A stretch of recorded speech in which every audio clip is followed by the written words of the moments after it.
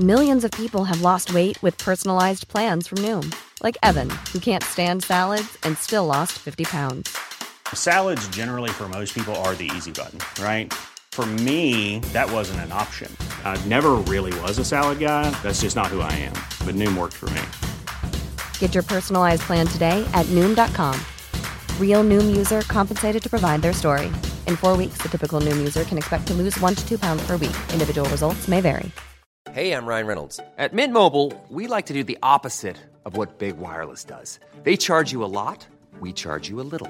So naturally, when they announced they'd be raising their prices due to inflation, we decided to deflate our prices due to not hating you. That's right. We're cutting the price of Mint Unlimited from $30 a month to just $15 a month. Give it a try at mintmobile.com/switch. $45 up front for 3 months plus taxes and fees. Promo rate for new customers for limited time. Unlimited more than 40 gigabytes per month. Slows full terms at mintmobile.com. Hey, it's Ryan Reynolds, and I'm here with Keith, co-star of my upcoming film, If, only in theaters May 17th. Do you want to tell people the big news? All right, I'll do it. Sign up now and you'll get unlimited for $15 a month and 6 months of Paramount Plus Essential Plan on us. mintmobile.com/switch. Upfront payment of $45 equivalent to $15 per month. Unlimited over 40 gigabytes per month. Face lower speeds. Videos at 480p. Active Mint customers by 531.24 get 6 months of Paramount Plus Essential Plan. Auto renews after 6 months. Offer ends May 31st, 2024. Separate Paramount Plus registration required. Terms and conditions apply if rated PG. Hello and welcome to the Mummy Movie Podcast, where in this episode we shall be looking at Bram Stoker's Legend of the Mummy from 1998. A note before we start, I have felt recently that these episodes have become a little bit stale, so I'll be going back to a more scripted format. However, I have learned a lot from presenting this podcast, and I feel that this next phase of episodes may be the best yet. It's not that everything I say will be scripted. There will probably be a bit of a hybrid here, but I feel that there is a better way of presenting than how I have been doing. Further, there will likely be 1 or 2 episodes in the future where I will start to have guests on, and these will be in a less scripted format. In terms of the layout of the episode, it will be the same as usual, so we shall start with a little background information on the film, then a section on historical accuracy, and finally, I shall review the film. Right, let us get started. You are an art historian who specialises in ancient Egypt. One day, you get a call from an ex-girlfriend telling you that her father has entered a strange coma. You go over to investigate the case. However, little do you know that you're going to encounter something far worse than you could possibly have imagined. Little do you know that you shall witness the legend of the mummy.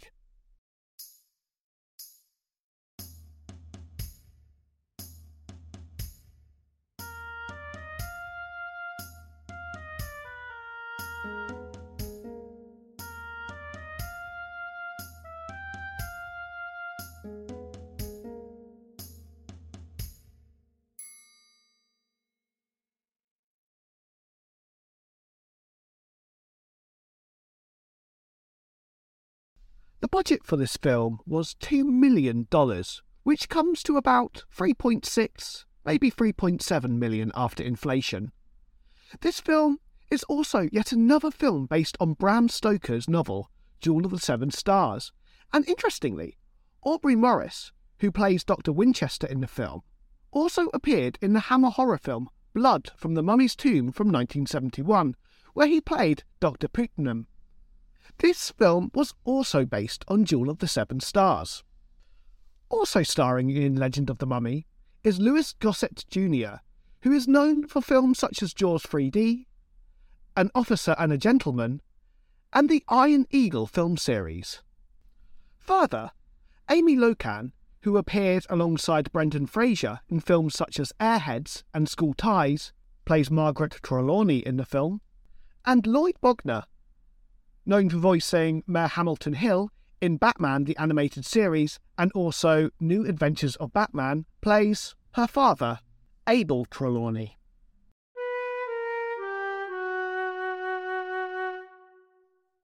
Now it is time for the historical accuracy section of this film. In this section, I shall just go over what the film gets right and what it gets wrong.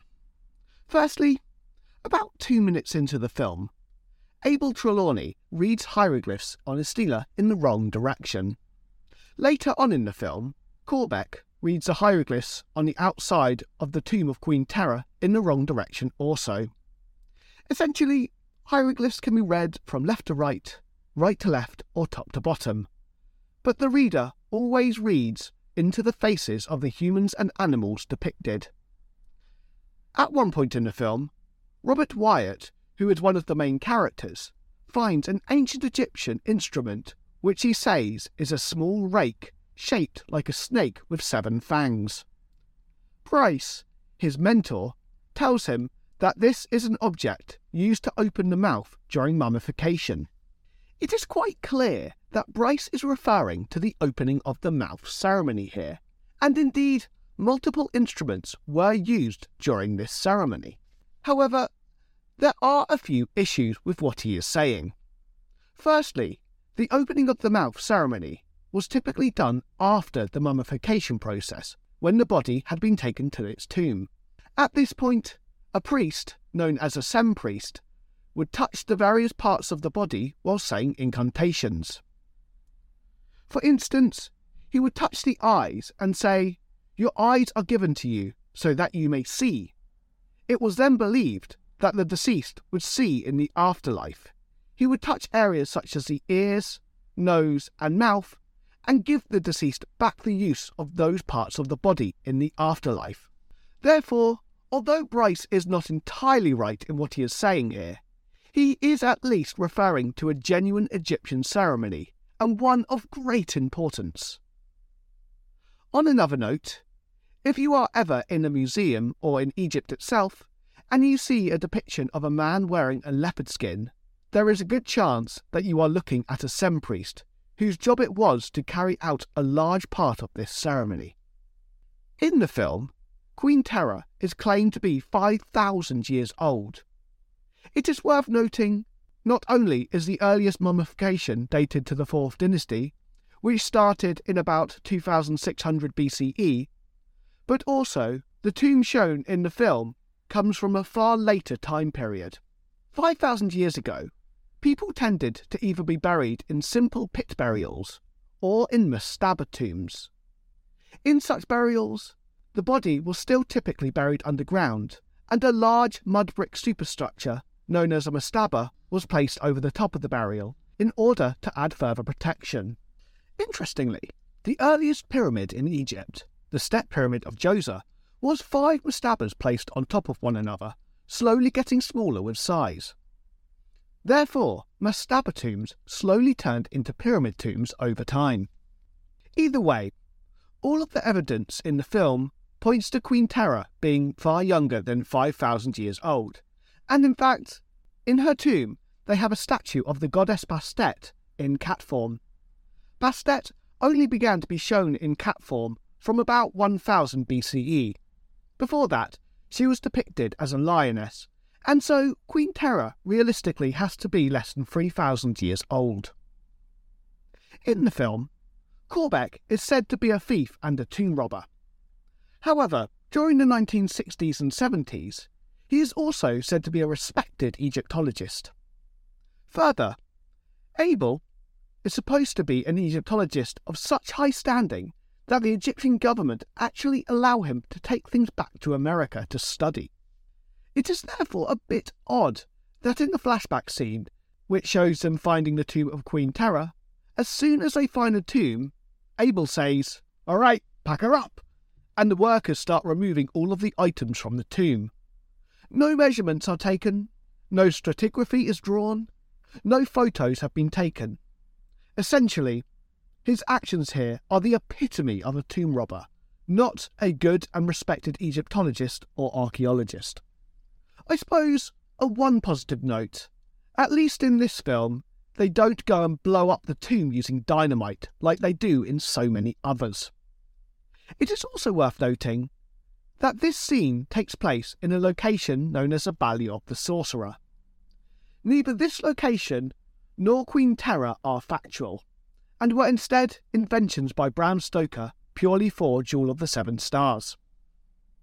However, Queen Terra was apparently influenced by the female pharaoh Hatshepsut, who I have spoken about on previous episodes, and I suspect that the Valley of the Sorcerer was largely inspired by the Valley of the Kings, which was the burial place of the pharaohs and many high dignitaries of the New Kingdom.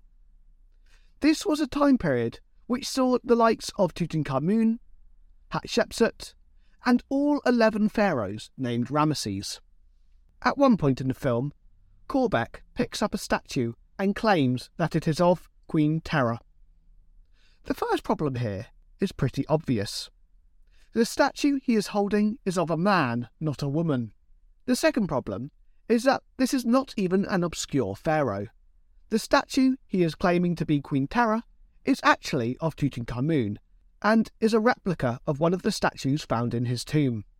In yet another flashback scene, we see Queen Terra get killed using an iron blade.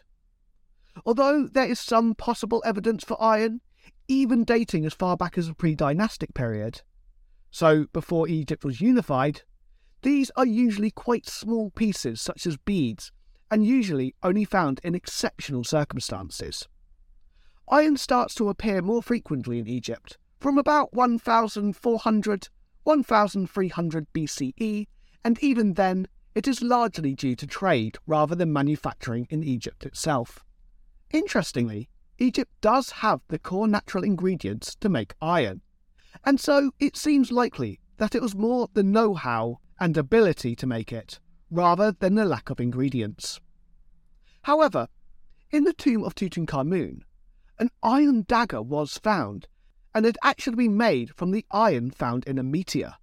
That's right, Tutankhamun literally had a space dagger. In my opinion, you have to be a little bit insane not to find that incredibly cool.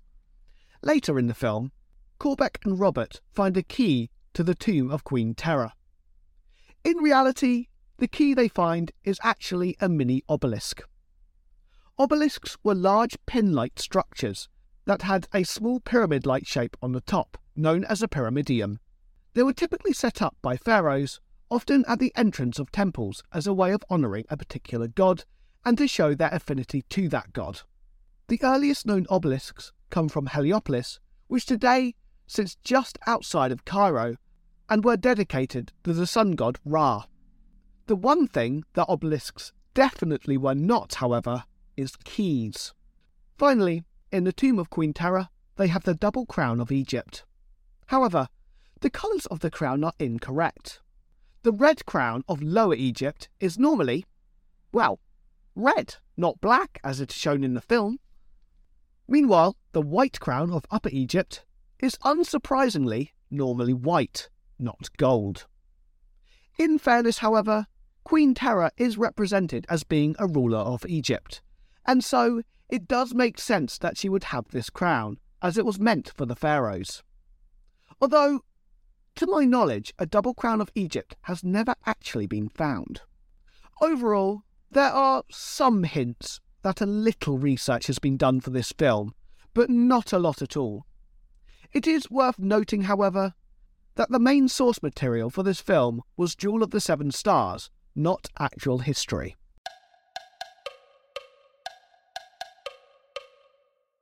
In this final section, I shall review the film and give my overall opinions. I shall start with the parts that I enjoyed. Firstly, I felt a little bit of effort went into making the artefacts in the film seem old. For instance, most of the artefacts were covered in dust and generally did not look too clean. This may seem like quite a small detail, but it was appreciated as many mummy movies do not do this. Secondly, of all of the adaptations of Jewel of the Seven Stars, this was easily the closest to the original source material that I have seen, although it is worth noting that there is one made-for-TV film from the 1970s that I have not yet reviewed. In all honesty, there is a point between the 1970s and 80s where it felt like every mummy movie was based on this novel, and I simply could not bring myself to watch yet another. I shall, however, return to this film at a later date. When it comes to Legend of the Mummy, both this film and Jewel of the Seven Stars talk about the rich aroma of Egypt present in Abel's office. Further, although the story has been updated to the modern day, it sometimes finds inventive ways of remaining faithful to the source material. For instance, in the book, after Abel falls into a strange coma, they find a letter from him saying that two people have to watch his body at all times. In the film, rather than a letter, he leaves a recording. Also, although this film does try to keep to the outline of the story, the parts that they have changed often keep the film a little bit intriguing for those aware of the source material, though it can also lead to the film getting a little bit confused at times. One such change in which the film becomes confusing is that they have the mummy of terror alive pretty much from the start of the film. However, in fairness to the film, for the most part, they do a good job of not showing the mummy in its entirety to keep its mystique. Although, unfortunately, when you do see the mummy, it is far from convincing and more represents a child's Halloween costume. I shall now move on to the parts of the film that I liked for the wrong reason. For the most part, these are the parts that I found funny. To start with, the face of terror on her coffin in Abel's office is cross-eyed. Presumably, this coffin was made for the film, and so I am not sure why the artist decided to make it this way. I will say, it did take away from the already lacking terror in this film somewhat, making it about as scary as Scooby-Doo Goes to Ghoul School. However, admittedly, this was not the main problem with the film, as the script for the most part was pretty terrible, although admittedly, often in a funny way. For instance, when Robert first meets the maid in Abel's house, one of the first things she asked him is whether he can get her into clubs. This seemed like a very odd thing to ask someone you have only just met, and seemed about as random as a monkey wearing a shoe on its head while smoking a McDonald's French fry. Although at first the script is funny, I will admit it did become a little tiresome by the end of the film. In one part of the film, the mummy uses its own bandages to strangle a man. According to the film, this mummy is supposed to be 5,000 years old. In reality, it would likely be closer to 3,000 years old, but even so, those bandages would have been incredibly brittle by this point, and would have had more chance of making someone choke by the amount of dust coming off of them than actual strangulation. Though I suppose realistically, this is a film about a mummy that has been raised from the dead, and such arguments are a little silly. Finally, at one point, one of the characters gets trapped in sand and slowly starts to sink. A door then opens and cockroaches come out to finish him off. I'm going to guess that these were supposed to be scarab beetles, as by this point in time, these were becoming a bit of a trope of these films. I will admit, however, that I do feel sorry for the actor who had to have cockroaches dotted over his face. Now finally, I shall move on to the sections of this film that I really didn't like. Firstly, the acting was mostly pretty bad. This never got to the point where the film was unwatchable, but much like with the script, it did get a little tiresome towards the end. I also felt that the actual characters were not particularly well written, and you did not get to know them all that well. This meant that it was hard to care about anyone in the film. In terms of the actual plot, I feel that I was only able to understand what was going on because I had previously read Jewel of the Seven Stars, and even then, because the film does change some of the story, I still did get a little lost at points. It is also worth noting that as the film goes on, it moves further and further away from the source material and becomes messier and messier. Although I do feel that there is always at least a vague outline of the story from the book. For someone who has not read the book, I feel this film would be very confusing. I also felt that the film was quite slow, and this was largely due to a few subplots that only seemed to be there to make the film reach the hour-and-a-half mark. I feel that this time could have instead been used to help us get to know the characters in the film a little better. If that had been done, I feel I may have cared about the outcome of the film. The reviews for this film were mostly pretty bad, and largely focused on how slow the film was and how bad the mummy looked. On IMDb, this film has 3 out of 10, and on Rotten Tomatoes, it has an audience score of 15%. For myself, I would give this film a 5 out of 10. It is not the worst mummy movie I have ever seen, and in terms of films based on Jewel of the Seven Stars, ironically, I would say it is one of the better ones. Maybe beaten only by The Awakening from 1980, which admittedly had more money behind it and more star power. As I have stated before, however, it is worth noting that I'm not a very big fan of Jewel of the Seven Stars, and so it could be argued that I am not the target audience for this film.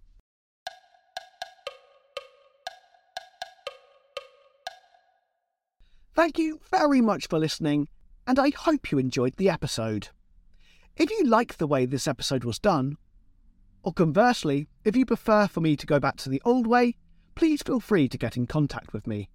You can send me an email at mummymoviepodcast@gmail.com, and I am also on Instagram simply as Mummy Movie Podcast.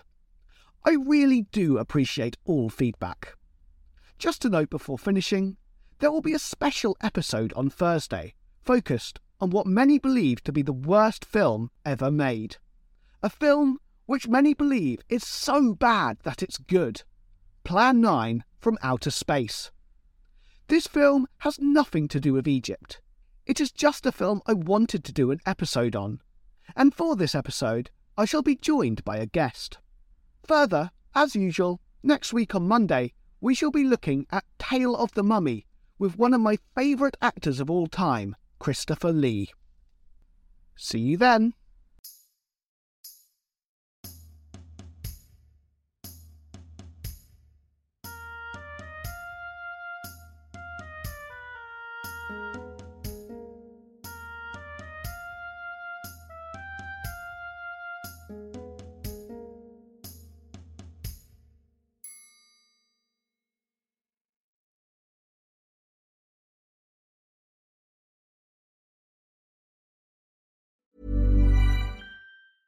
Even when we're on a budget, we still deserve nice things. Quince is a place to scoop up stunning high-end goods for 50 to 80% less than similar brands. They have buttery soft cashmere sweaters starting at $50, luxurious Italian leather bags, and so much more. Plus, Quince only works with factories that use safe, ethical, and responsible manufacturing. Get the high-end goods you'll love without the high price tag with Quince. Go to quince.com/style for free shipping and 365-day returns.